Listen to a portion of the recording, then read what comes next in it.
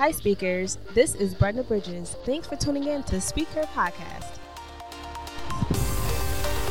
Speaking up for yourself.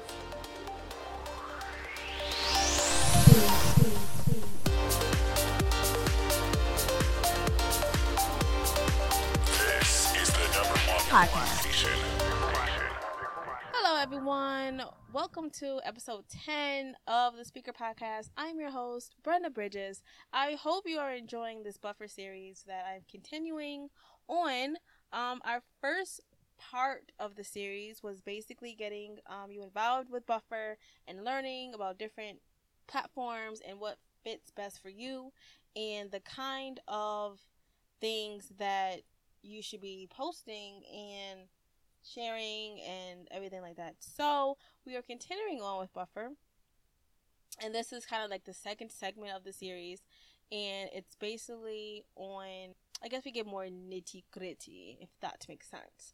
So also what I'm going to be doing is I'm going to be reading in an accent so that you guys can differentiate from what I'm reading from my personal comments. So let's get started. Today we're going to talk about how to find the best times to share.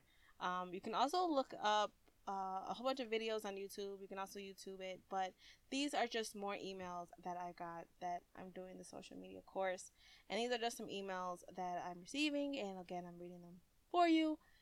Check out Buffer, subscribe to the email list. You'll get all of this in text form. I'm just making it easier for you. All right, so let's begin, shall we? Hi there. Are there certain times of the day when you're typically on social media? All day is an okay answer too. It's likely that your audience has a rhythm of its own also. Times when they're mostly online and mostly off. What do you think might happen if you were to schedule your post according to your audience's preferences? There are a couple of schools of thought here. Number one, you might want to schedule a social media update when most folks are on social media, just like you'd probably want to schedule a dinner party at the time when most folks eat dinner. Second, you might want to schedule a social media update during a non-peak time when there's fewer posts to compete with. Makes sense. Just like you might want to air an infomercial late at night when there's little competition on TV. Makes so much sense. Oh my gosh. I'm partial to non-peak times. Many others on the Buffer team prefer the opposite. Either way, it makes a great experiment. To get started, it'd be great to know when your audience is online and when they're not. I'd love to let you in on a couple of cool tools. So, there's the Buffer's optical schedule. Now, with the Buffer optical schedule, I'm kind of positive that you have to pay for this feature. I'm starting off with the free right now. It's working great for me. You get to schedule 10 posts ahead. But for the optimal, to be able to see optimal scheduling, I think you have to pay for that part. But a way you can kind of get around that is if you go to your analytics and Twitter. I did get a sneak peek.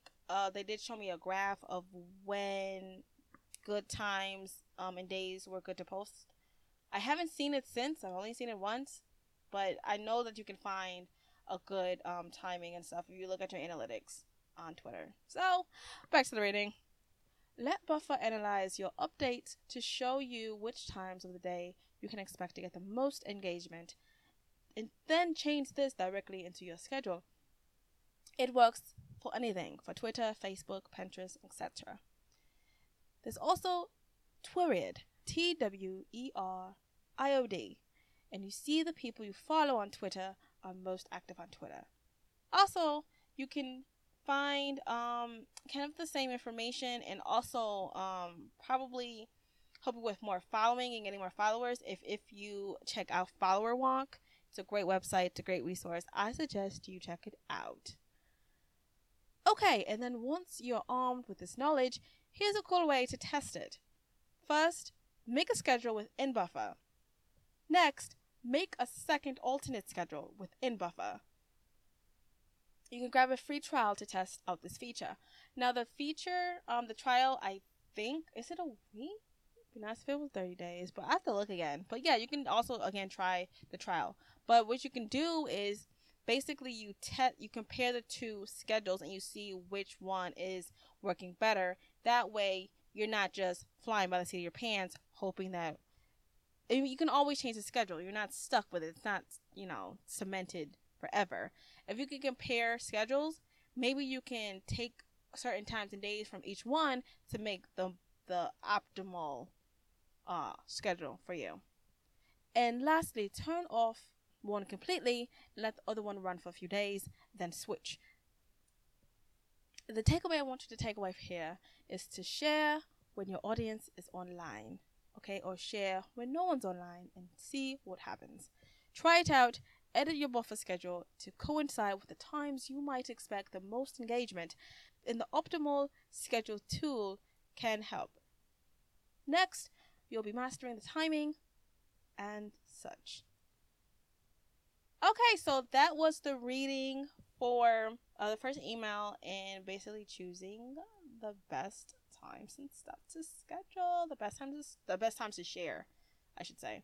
Okay, so tune in for our next episode. It's still continuing with Buffer.